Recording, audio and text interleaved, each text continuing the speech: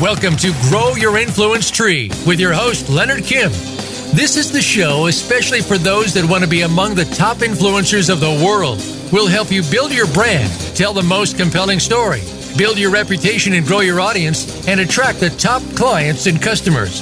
Listen to the experts. Think like they do, and you'll be on your way. Now, here's Leonard Kim. Hey everyone, Leonard Kim here, and I have a special guest with us today. His name's Mark Coxon. He's a speaker, podcaster, writer, and educator. And today what we're going to be discussing is how hacking biology improves your experiences in life. Before I get into everything, Mark, do you want to take a moment to introduce yourself so our audience knows where you're from, a little bit about you and your background? Yeah. So, number one, thanks for having me. I'm actually a neighbor of yours, Leonard. I live in Orange County, California, so awesome. Sunny Southern California. I'm a guy who grew up thinking I was going to be a field biologist for the Game and Fish Department and somehow fell into the world of technology. And nice. I've been designing and building audiovisual systems for museums and corporations and house of worship, et cetera, for like the last 20 years or so, and have really found, I guess that there's a huge human component to technology that a lot of people don't realize, and so I've made an effort over the last several years to start to connect the dots between humans and tech. Yeah, that makes sense. And with tech, I mean, that's kind of evolved heavily in the last 2 decades. It's kind of gone crazy. We're almost at the metaverse time. Yeah, right. I mean, it's funny to see the iterations and to see how cyclical things are. I mean, if you remember in the 90s, they were talking about virtual reality and the metaverse with movies like Lawnmower Man with Stephen King, et cetera. And 20 years later, now we're doing it with Zuckerberg and Facebook. So exactly. But what you see in movies, you don't think is actually going to happen. Then one day it's like, hey, it's coming. It's kind of weird.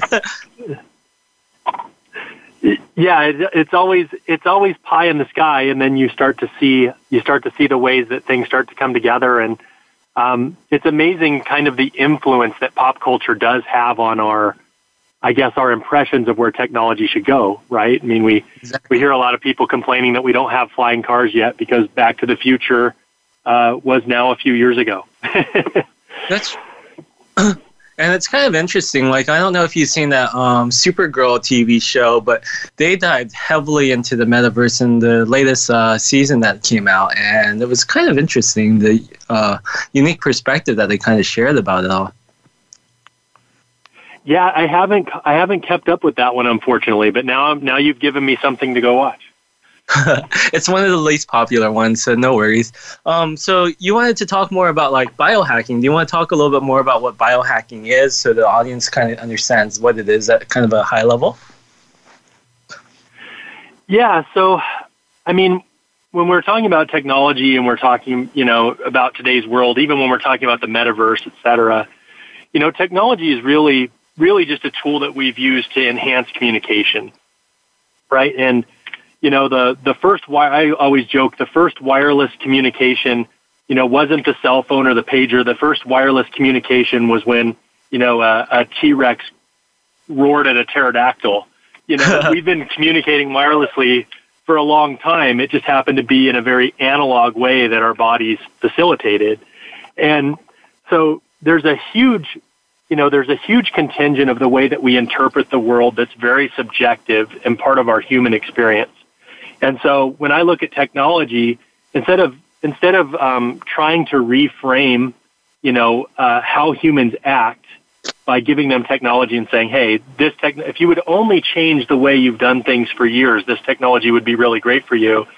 Biohacking is kind of the opposite. It's when you look at the things that we do and understand naturally, and then try to find ways to make technology fit into that paradigm that we already have as living beings. And so, I'm always trying to help people understand how to best use kind of the habits, an innate way that we interpret the world to get better impact for their messages. Because really, I mean, if we think about communication, we're really trying to get 2 things, right? We're trying to get somebody's attention. And in today's world of, nonstop media and billboards everywhere and signage and all these things, that's really hard.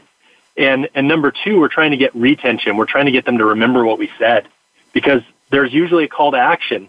And so even if we can get somebody's attention for a few seconds, if they don't remember what the message was and what that call to action was, we're never actually going to get the impact that we wanted out of the communication. And so I'm always trying to help people understand the human side of that beyond, the screens and transferring bits and bytes from point A to point B. Yeah, that makes a lot of sense. I mean, if we think about internet users as a whole, a lot of them are seeking information. A lot of them want information fed to them right in front of them. A lot of them want to participate in different things. A lot of people are lonely, especially nowadays with COVID going on.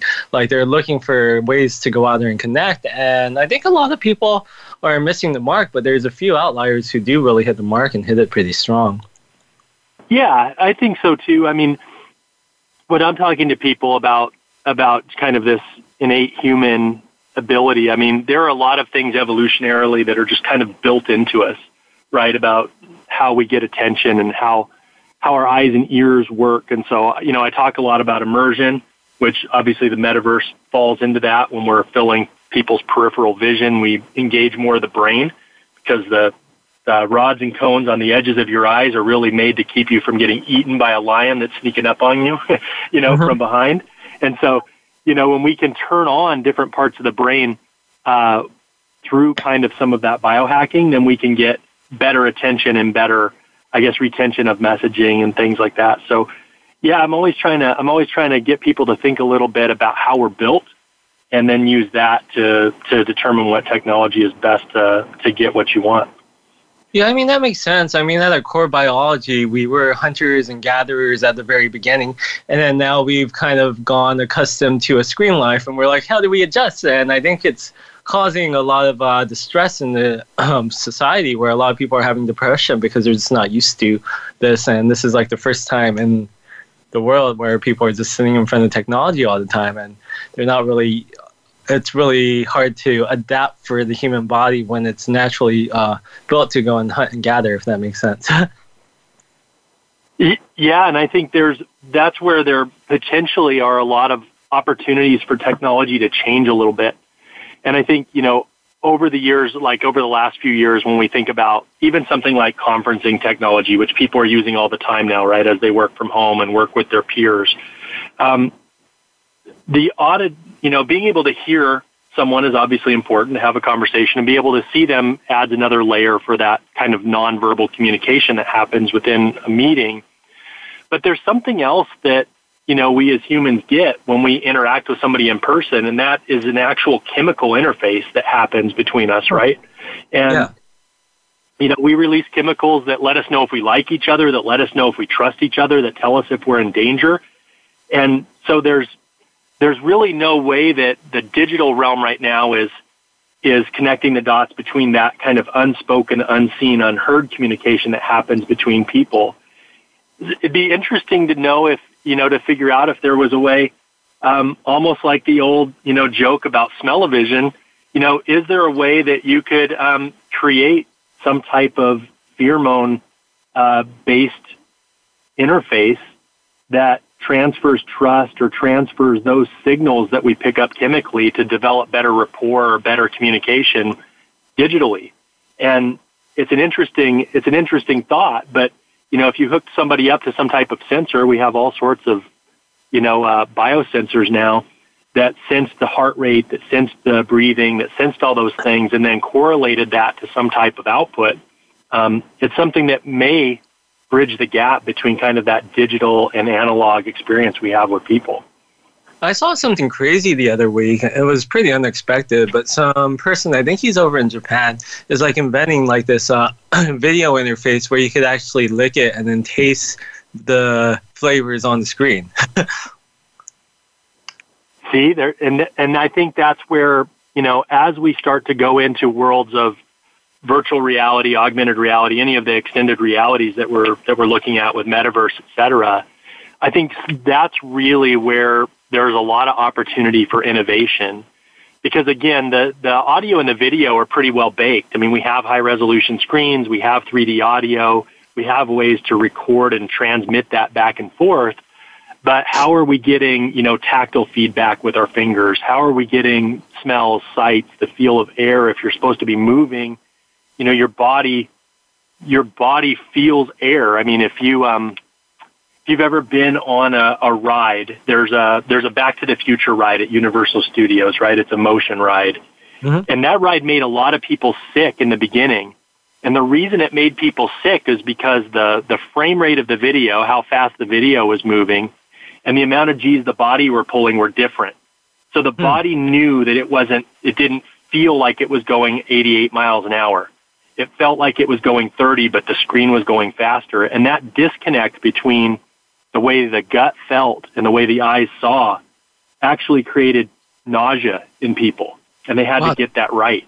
So there's a lot of this kind of, there's a lot of nuance to how technology, I mean, we can fake the eyes and the ears, but it's really hard to fake the rest of the body. And I think we need to start focusing a lot of our, a lot of our energy on correcting the interface, right? Making the interface natural if the metaverse is ever going to take off. Yeah, that makes sense. Last year I was playing with my friend's VR headset, and I put on a boxing game, and while I'm probably not the best fighter, and it probably looked ridiculous for me to even be punching at nothing, like it also felt like I was punching at nothing. It wasn't really feeling like connecting with those swings, so there was like that disconnect there too. Yeah, that's funny because you mentioned that. There's a game that was on HTC Vive that was called Bar Fight. And I actually, part of my history is, for the last 27 years, I've practiced Muay Thai kickboxing. I used to fight amateurs, and so I do, and I spar every weekend. So I do literally fight every single week. I could not hit one person in that game, and that was always my proof that the interface was broken, right? Like if somebody knows how to fight, can't fight within this game, then there's a problem with the interface. And so, I know there's a lot of opportunity for improvement in that. Yeah, that's kind of crazy, especially if you know how to fight and you can't hit a single person. Like, I know there was this other game where I tried, reloading guns, and it was so hard, too. It's like, okay, how do you reload without dropping it? And it takes a while to really get used to those interfaces and how they work, because while they're trying to mimic real life, it doesn't really feel like real life. Right. Now, I'll tell you one of the better ones that I did see. I used to go to a show a lot called SIGGRAPH, and SIGGRAPH is kind of it's a trade show for people who do, computer-based content for the most part, people that create visualizations. And one of the really great ones that I saw was a 3D interface where you were fixing a car, and you actually have to put a drill into the engine compartment. The interesting thing was this drill was tethered to to a robotic arm. And so if you tried to push the drill through the side of the car, it would actually stop in the air. So the interface was actually tactile enough to know that, hey, I have to turn that at a 45-degree angle and push it down in order to get through this virtual piece of the car in order to get it into the engine compartment. And I thought that was really cool. But if I can imagine the amount of programming it takes on the back end to tell that drill when to stop and go forward based on where it is in the virtual space, right? Yeah, even though it's free to move in the physical space. Yeah. Yeah, even a lot of urologists, neurosurgeons, and so forth, they use those robotic arms when it comes to surgery, and they hook it up to a machine, and then they have these little glasses and lenses and microscopes that kind of go to the display area where the arms are actually moving, and you'll see them go and stitch little tiny needles and little threads together. And it's kind of crazy the amount of accuracy that they're able to achieve from such things.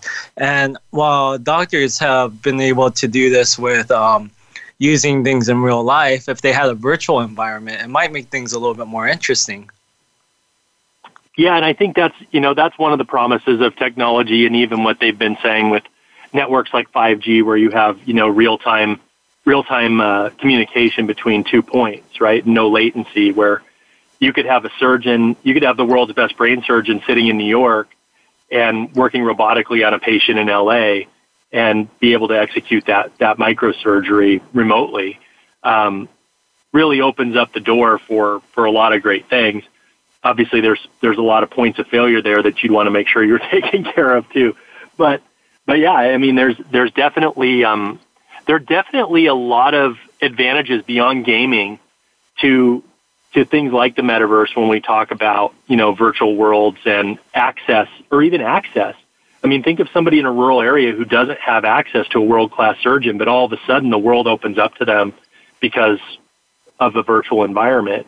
It really helps level the playing field, especially for countries or areas that don't, maybe have the same economic resources that we do where we're at, Yeah, I can agree with that. I mean, even in America, it's pretty dispersed out. Like, if you're going for a surgery in Vegas, you're probably not going to have as great of an experience if you're in like California or New York or where one of the bigger hospitals are, just because the doctors don't move to New York or move to Vegas because they have more liability and they don't want to practice there because they're too liable for things, and also at the same time, the laws are set up to be more in the patient favor as opposed to the doctor favor, and a lot of people just strictly avoid that area just because of how everything's set up, and the good ones go to the bigger cities. So even if you're in like a smaller city, like let's say in the far Valley North, then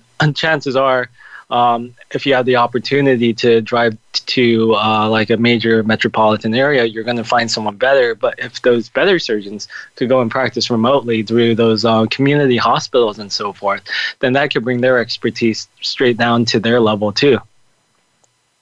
Yeah, it's a world opener. Technology can definitely be a world opener.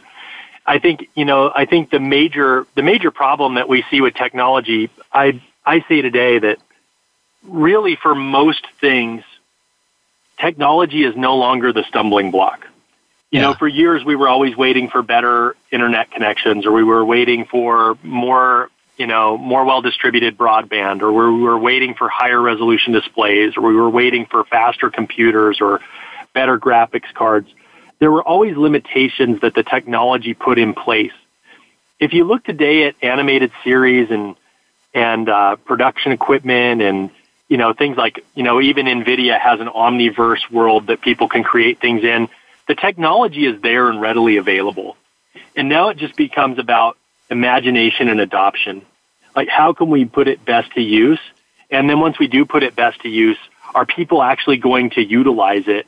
And that's where I really start to get into kind of that human behavior side of, if we can create ways that, I guess, amplify what humans already do and just put a digital interface over the top of it, there's a much better chance of them utilizing it than if we create some wholly different way that they have to experience the world.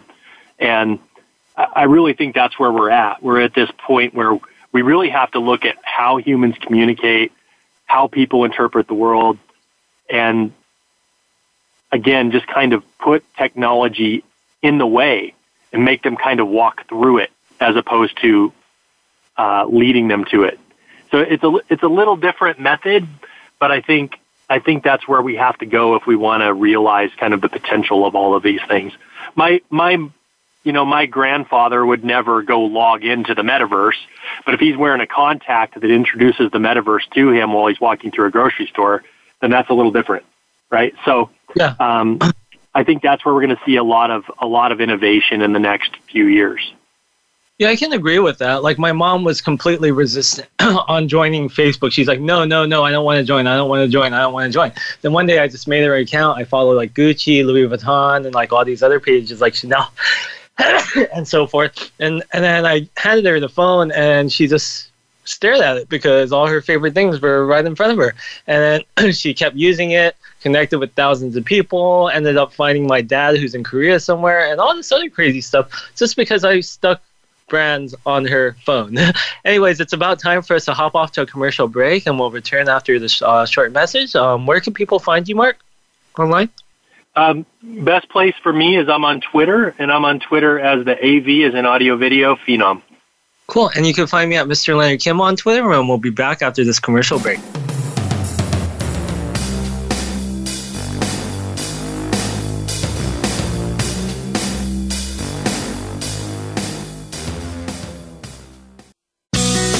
Be sure to friend us on Facebook. You can do it right now. Visit Facebook.com/Voice America or search for us at keyword Voice America. It's time to unlock some of the best-kept secrets in health, wealth, and happiness. Are you ready to live your life to the fullest and hear insider tips from today's experts? Then tune in to the Forbes Factor with celebrity TV host and inspirational icon, Forbes Riley. She's a best-selling author and TV fitness expert, and you know her from QVC and HSN. Now she brings her expert advice and guests to the Voice America Influencers channel. Tune in live every Wednesday at 11 a.m. Pacific Time and 2 p.m. Eastern Time for the Forbes Factor. We guarantee it will be the best hour of your week. Sustainable success is just around the corner. If you are an entrepreneur, business leader, or anybody looking for their next level of success, tune into Sustainable Success with host Chris Salem. Did you know that the path to success is a long path that started many years ago? The path you started on then determines what is happening now.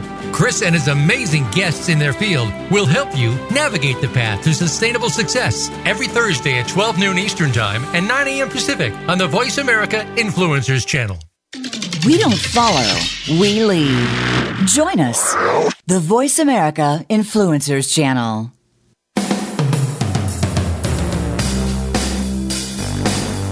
This is Grow Your Influence Tree. To reach Leonard Kim or his guest, call into the program at 1-866-472-5795. That's 1-866-472-5795. Or drop a line by email to hello@leonardkim.com.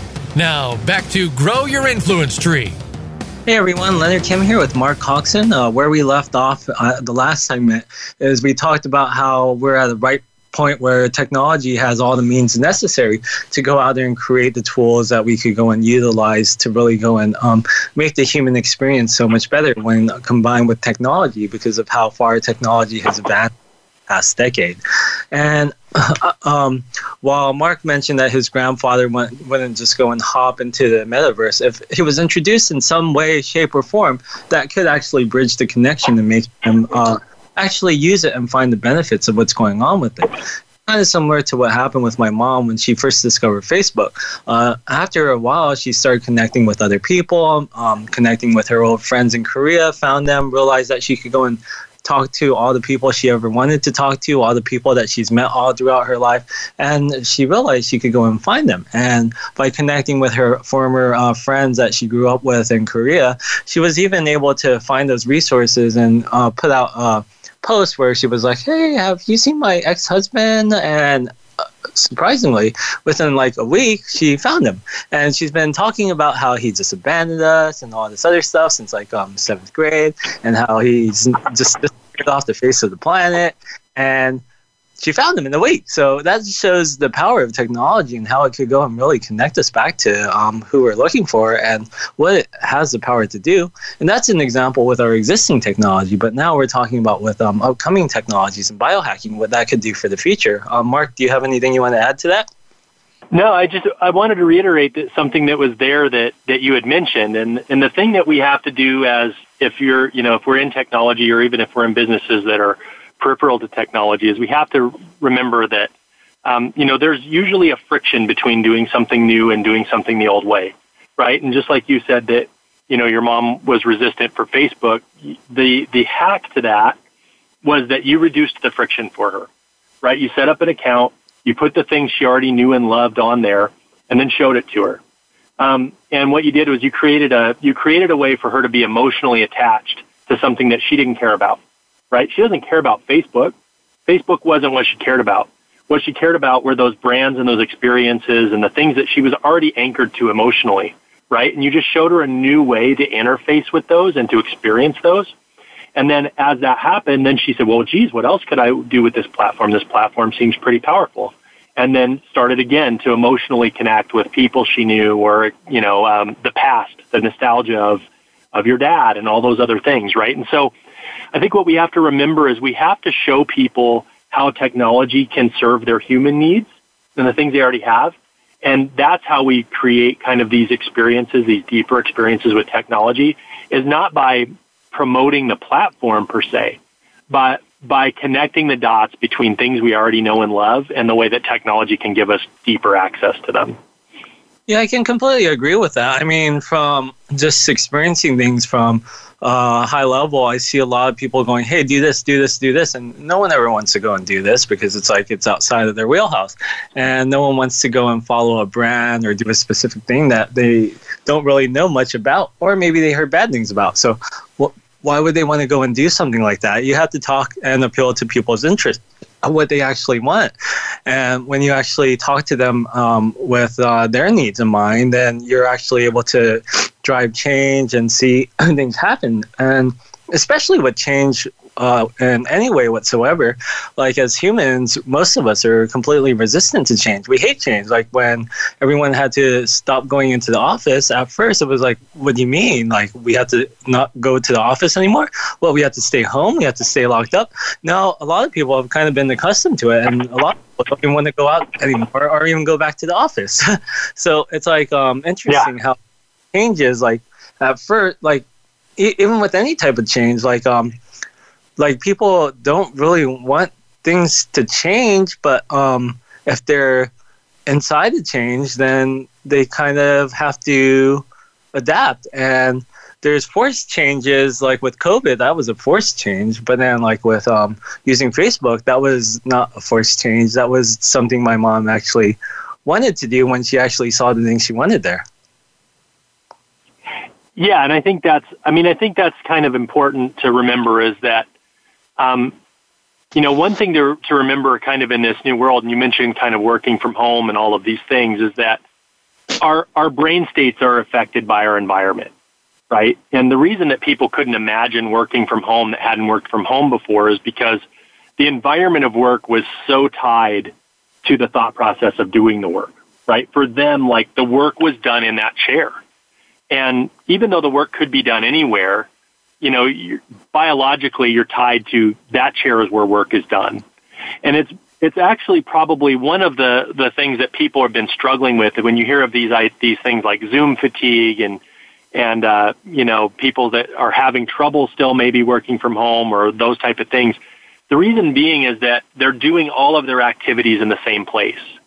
So, if the couch was a place where you had entertainment in your house and you watched television and you did those things, it's really hard for you to sit on the couch and work because your brain goes into that relaxed kind of entertainment exploratory state when you sit in that same position. And so really if we want to biohack kind of our lives, what we need to do is we need to kind of define spaces for activities and give our brain time to transition between them as well. Like a lot of people lost their commute when they started working from home, which is a great thing, especially in LA traffic, to not have to be in traffic for 45 minutes to an hour to get to work. Amazing, right? But there is some advantage to a transitory state between leaving your house and getting to work. And there was actually a study that was done that says the best commute is actually about 15 minutes because it takes your brain about 15 minutes to go from home mode to work mode. And so a lot of experts are even saying now you should do a faux commute. You should put your tennis shoes on. You should take a 10-minute walk, go out of your house, walk around the block, take a 10-minute walk, come back in the house. And when you come back in the house, you're going into work mode and you go to your office. And those type of things really help us to not get kind of this brain fog or this fatigue that we get from having to switch activities without actually changing environments. Because it's important for us. We do certain things in certain places. I mean, the commute was never really a problem for me. Like, my 25-minute commute, be like, yay, I get to turn on the radio. I get to listen to my favorite music. I get to go and chill and relax and, like, change my mindset from, oh, I just woke up. What's going on in the world? I just got out of the shower. What's happening? To, oh, now I'm going somewhere to actually do something. Nowadays, it's like I'm at home, and I'm at home. Yeah. Yeah, and even if you subscribe to books like Atomic Habits, etc., they recommend doing a lot of those same things. Like if you suffer from distraction, make a place in your house where you sit just to work, or where you sit just to think, or have a writing chair if that's where you write. Like those little things can help. Those little environmental factors can help just tilt you towards the activities that you want to prioritize. Or like getting in the car and driving to the gym, even if you just sit in the parking lot, odds are you'll go in, But just making the effort to actually just drive there and sit there for a minute. Even if you're just going to turn around and go home, eventually those small habits kind of hack the brain into doing the things that you're trying to do. And so, it's funny in a way to think about that, but, we have to start to create those little pieces of momentum that reduce the friction and help us get pointed towards the activities that we want to prioritize, especially in a world where things become, like you said, kind of monotonous, like I'm always in the same spot in my house. Yeah, I think that would be, I think that those habit changes really do make a difference. And I have dedicated areas where I do things at home as well. Like I have a work desk, and I don't know, I recently got a cat recently, and whenever I go to sit on my work desk, my cat comes over and knocks everything on my desk over while I'm working. I'm like, oh, cool. Distraction. like he'll sit there, he'll look at maybe a card or a bottle or something, and I'll just start pawing at it, and I'll keep pawing at it until it falls off, and I'm like, cool, that's a little interesting. But I think what could be neat with technology and everything is what if there was a way to integrate that morning commute or something into what you're doing, so then it feels as if you're moving somewhere without actually going anywhere. Yeah, and there have been kind of some efforts to do some of this. They were building. There was a company, and I forget which one it was off the top of my head. What they were building was escape rooms for healthcare workers. So let's say if you were a nurse during the pandemic, you're working 14, 16-hour shifts, you're working 5-6 days a week, especially maybe now as there's some more restriction on the amount of staff that are in hospitals. What they were doing were actually building immersive rooms. So they would projection map a whole room with a beach and use 3D audio of waves, et cetera. And people go in that room for 10, 15 minutes and just kind of immerse themselves in a completely different environment. Get the look and feel of being somewhere else, let the brain turn off, let the brain transition a little bit, and actually be a lot more refreshed than if you had just went into a work cafe, grabbed a cup of coffee, and somebody was talking to you about how bad their day was.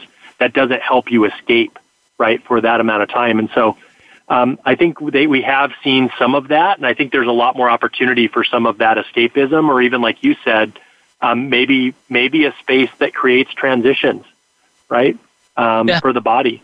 And my dentist does that at the extremely lowest level possible. Once you go sit in the chair, you see a picture of Cabo, and you're like, I'm going to die, but I see a picture of Cabo, so it's not too bad. Yeah, I think, there's that opportunity for creating that. And we see a lot of, and there are different platforms too, like even when we're talking about metaverse and social and social media, all these technologies that we engage with every day that are starting to run our lives. But if you think about it, a lot of us really segment those as well. Like Instagram is a lot more escapism. It's a lot more visual stimulation and business messages, at least real, kind of overt business messages don't play real well there because people come to that platform for escape, whereas something on LinkedIn may play play a lot better towards a business intent than it would towards something visual. And so I think we already kind of segment our attention and lives based on certain motivations of engaging with technology.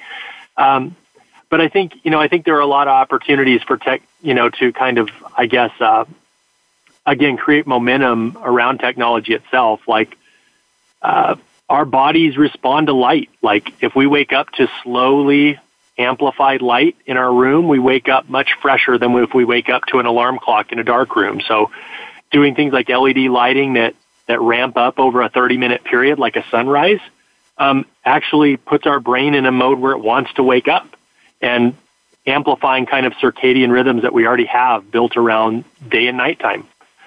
Those things are super important, and there are a ton of studies that show that offices that use that kind of technology get 20-30% more productivity out of their employees, right? Because they're more alert during the daytime hours. I think so many times we think about technology in a way that it's completely divorced from people. It's an objective conversation, but we all subjectively interpret it through our own eyes and ears. There's nothing that's experienced that's not experienced through the filter of being a human being. Yeah, I can definitely agree with that. Like, the last place I used to work, what I sat underneath the light, and there was like maybe a 2-3 month period where the light went out, and the building maintenance just never got around to fixing it. And I'm pretty sure in those 2 to 3 months where that light wasn't on, for some reason my productivity took a hit. Pretty sure it's directly related to that light. Not really sure it's related to anything else, but I know personally, like, I felt like I was slacking off more in those 2 to 3 months than any time else. Another thing that you kind of mentioned is like Instagram. A lot of people do go to Instagram for like an escapism type thing. Like, if you see content that's kind of ridiculous in the business world, like go and make 7 figures by doing next to nothing, or like these inspirational business quotes that are completely unrealistic, or make a 7-figure business by doing drop shipping. Like, those types of posts like really take off because people are like, oh, you can make lots of money very easily. But then you put that on LinkedIn or like Twitter or like Facebook and you get laughed at and called a scam. So it's kind of weird because like, while that would work on Instagram because it's like the dreamer business lifestyle, in the real world, it doesn't work at all. While on the other hand, like you mentioned, a lot of real business content doesn't work on Instagram because no one goes to Instagram to actually work. They're looking for their methods of escapism. Like me personally, I look at like fish tanks. I look at like piggies. I look at like cats. I look at dogs. I look at animals, and I look at things like sceneries and things like this, so I could kind of go and chill and reset. And I think a lot of people, what they kind of do is they fragment themselves into each platform, and they're like, oh, it's LinkedIn, let me put on my work hat. Oh, it's Instagram, let me put on my relaxation hat. Oh, it's Facebook, let me be community driven now. And like people kind of switch off based off what they're using, which is kind of interesting. It is, right? It's very interesting because at their core, they're all just apps on the same screen. So, what makes people switch modes to go back and forth? And it is an interesting thing to start to think about. And when we're talking about this world that we live in of kind of connecting all of these things into something like, the metaverse, or connecting the data from these platforms to create more, I guess, intuitive user experiences or customer experiences, you have to really look at those motivations. I love quoting, there's a great study by Gensler called the Experience Index, and it talks about why people leave their house to even go to a public space. Like, let's say for shopping and the mall, like people go to the mall, only 20% of their motivation of going to the mall is to actually shop. So you can shop from home on Amazon, but there are all these other motivations in play. There's an exploratory motivation. There's a community motivation. There's an entertainment motivation to people watching or to discovering something new. So, it's why I think it's very complex. Our human motivations are very complex, and I think we need to go beyond thinking about just the basic utility of a platform or of an app, et cetera, and start to think about the other reasons that people actually do these things in the first place. And that's where we really can, I guess, get this advantage of biohacking, of using human and animal behavior and human instinct to I guess, better connect with other people. What you said makes a lot of sense. Like, I love going to the mall, but I hate buying stuff at the mall and all the shops at the mall. But I love going. Like, there's some innate desire where I just want to go and just have fun there and like spend time there. So I really understand what you're talking about, and there's a lot of motivation to really get out of home. But it's about time for us to hop off to a commercial break. Where can people find you online again, Mark? On Twitter, I'm AV Phenom. Cool. And I'm Mr. Leonard Kim on Twitter, and we'll be back after this commercial break.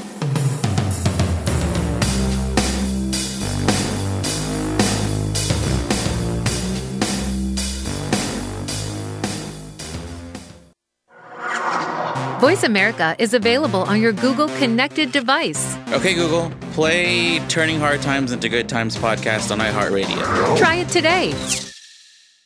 Get Unchained, Tune in every Monday for Jane Unchained on the Voice America Influencers channel, featuring nationally recognized best-selling author, TV journalist, and social media influencer Jane Velez Mitchell.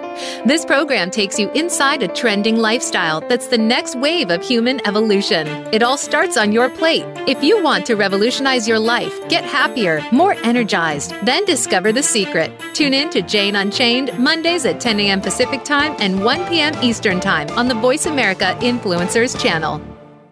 Tune in to the Tony D'Urso Show with key influencers for entertaining and thought-provoking weekly discussions with some of the top stars in their fields. From business, sports, and science to entertainment, music, and literature, Tony's guests share their success and give their wisdom. If you're looking to manifest your vision and see how others have done so, be sure to listen to the Tony D'Urso Show every Friday at 2 p.m. Pacific Time, 5 p.m. Eastern Time on the Voice America Influencers channel. Change starts here. Change starts now. Join us, the Voice America Influencers channel.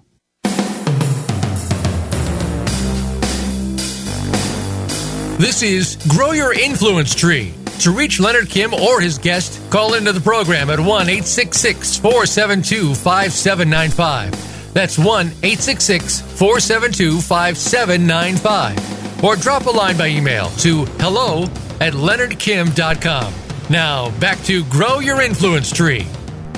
Hey everyone, welcome back to Grow Your Influence Tree. Leonard Kim here with Mark Coxon, and we've been talking a lot about how our brains are designed to want to go out and do certain things and get away from home and other things related to work, and how we kind of need that commute type experience to go and change our mindset to be in a different mode, to be in work, and to kind of be in different environments to kind of go and change what we're doing. And we kind of reference online platforms a little bit.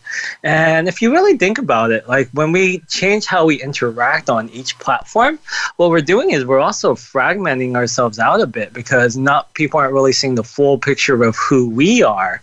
Because while we might be lovey-dovey and community-oriented on Facebook, on Instagram, we're showing our glamorous stream lifestyle. Then on LinkedIn, we're talking about more business-related things. So each person who's interacting with us on these other platforms are just seeing one-dimensional sides of us instead of the whole true self of who we are as well.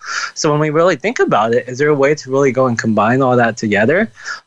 If there is, wouldn't you want to communicate your whole self to people as well? That's something for you to think about. But anyways, let's go back into the biohacking part. Do you want to talk more about some biohacking things that you've been thinking a lot about? Yeah, so I mean, when I'm thinking about technology and human interaction, I really start from the point that, you know, we all have shared experience, right? And if we want to create some movement, some impact, if we want to create a change in the way that people do things, what we have to do is we have to draw on those shared experiences and motivations. And what I talk to a lot of people about is this idea of anchoring. And if anybody's, you know, research neuro-linguistic programming or NLP, some of those type of things, they talk a lot about anchoring and the way that as people we're anchored emotionally to certain words, phrases, and events. And so when I talk to people about biohacking, I really tell them, you know, you have to really think about your audience. You really have to think about the people that you're trying to impact this change on, and find out who those people are. When you're talking about sharing, you know, like people sharing themselves and being fragmented, it's kind of funny. Like, you know, in a business sense, they may have they may be all from different generations, or they may have different common experiences. And so you have to really start to think, okay, what are one or two things beyond business that unify these people together? And how could I potentially use that to create an emotional connection with everybody in the room at this given time, and then use that emotional connection to create the impact that I want, the change or the call to action that I'm trying to implement. And so it's very interesting to think about the way people are anchored. And people are usually anchored based on their senses. And the more novel the experience was, the higher they are anchored. And in one of my talks that I've given before, you know, I show pictures of the Twin Towers. And there is a strong emotional reaction to that for anybody who lived through 2001, right?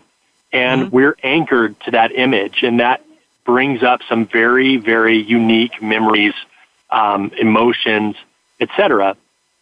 And then you can, it's just an example of something that's happened in a shared experience that, despite where people are coming from or their generation, that they may have a common piece to.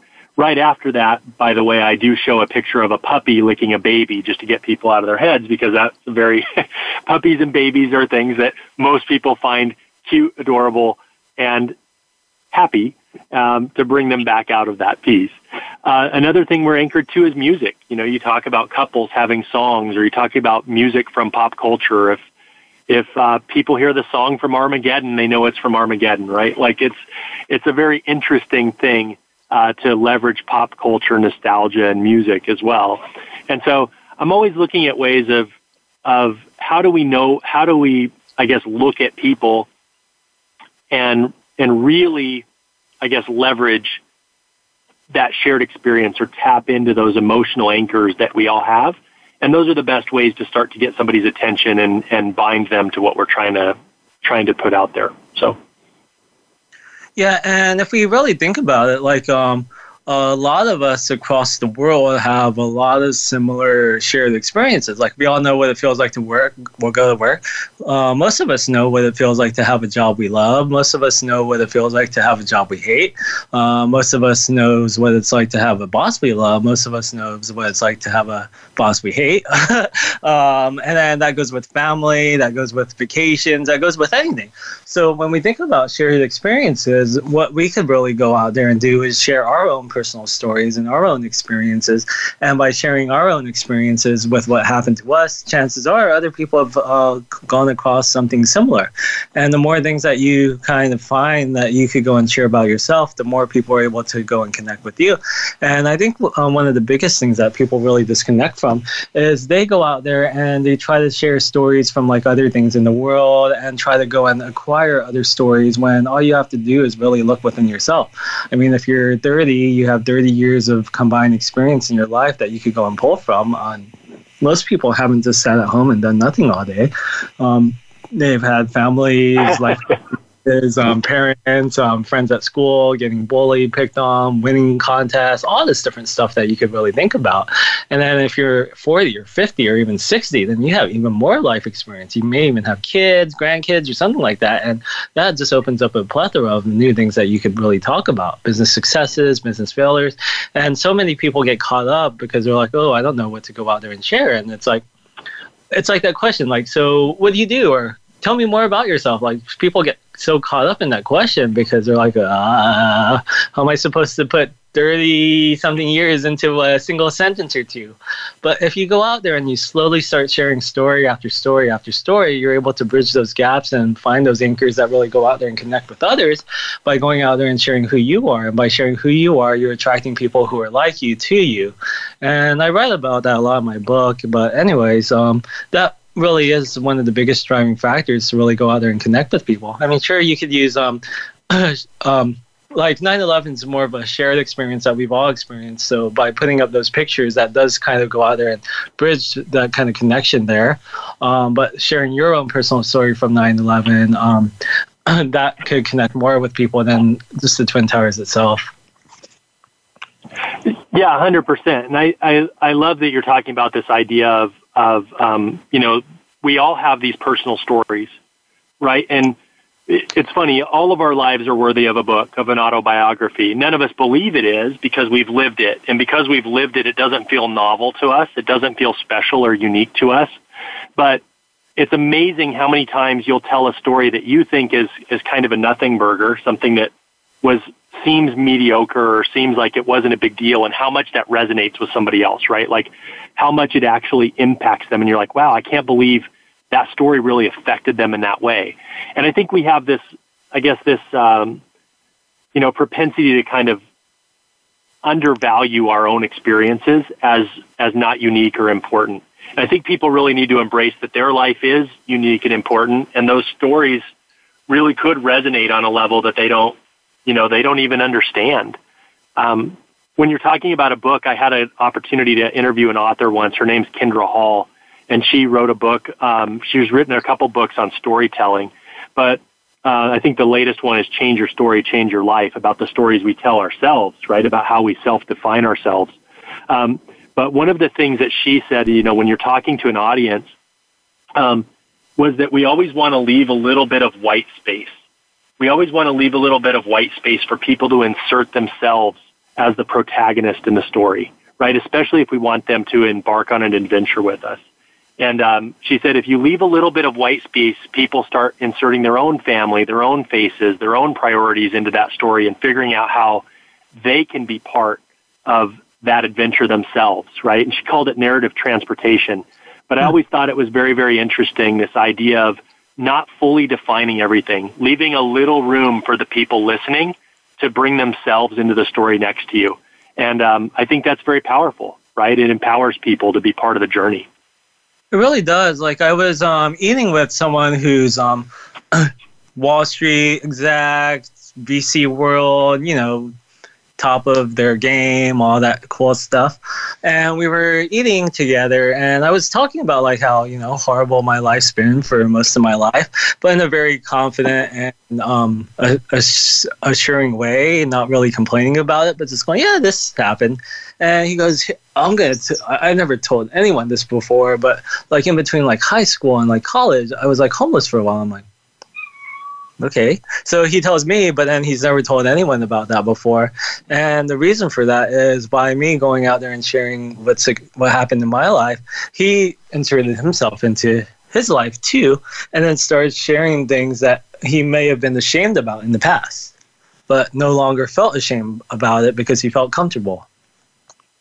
Yeah, and I think that's the power of vulnerability, right? Like if you listen to Brené Brown or on any of her stuff that's out there on TED Talks or read some of her books, like vulnerability is a very powerful thing. It's a way to make a huge human connection. And, I think even if you're a brand or if you're a company, being vulnerable and sharing those stories of failure and how you rebounded from it really helps people identify with you more than maybe if you just always put out this image of constant success, right? Yeah, and I think a lot of people, what they end up doing is they put themselves into a box and they are seen as two-dimensional, kind of like what you just said, just aura of success, as opposed to a three-dimensional, comprehensive image of what they are, which is an accumulation of all experiences as opposed to just a singular one that most present. And a lot of people don't know how to do that. I kind of cover a lot of it in my book. If you Google a Leonard Kim book, you could really, it's the orange one, you could really figure out the details of how to go out there and do this for yourself. But I mean, when you have a more comprehensive picture, like business is all about getting people to know, like, and trust you. But if you could do that at scale and get people to not only know, like, and trust you, but also fall in love with you, that's what really being a three-dimensional creature is all about. And when you're kind of able to break down those barriers where you're just like, oh, let me just be in business mode or success mode all the time, and you chip away at that and show the whole picture, it makes a lot more people gravitate to who you are and what you're doing. Yeah, and it allows for deeper connection and for serving a deeper need, right? I mean, the more vulnerable you are, the more susceptible you are to somebody with potential bad intentions, but also the more powerful connection you can have with somebody who has good intentions, right? And the more that they can help you get to where you need to go. And I think, again, for me, that's always been the funny part about technology is I work in an industry that wants to be really objective. They want everything to be black and white. And when if you're moving data from point A to point B, it either gets there or it doesn't, right? And so they get kind of hung up on these objective standards.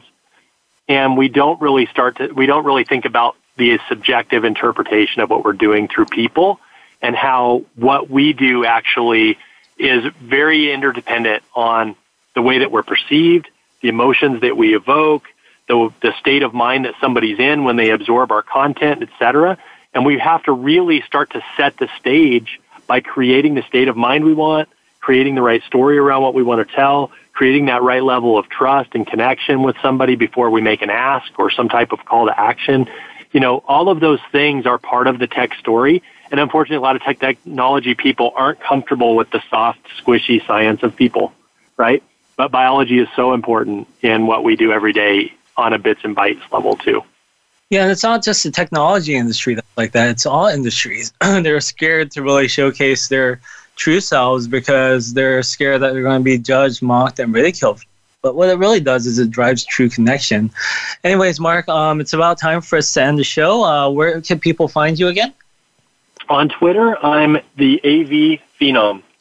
Perfect. And you can find me at Mr. Leonard Kim. Everyone, thank you so much for tuning in to another episode of Grow Your Influence Tree, and we'll see you next week. Thank you for making us part of your week. Listen for Grow Your Influence Tree with Leonard Kim every Thursday at 4 p.m. Eastern Time and 1 p.m. Pacific Time on the Voice America Influencers channel. Stand out, stand apart, and become a top influencer. We'll see you here next week.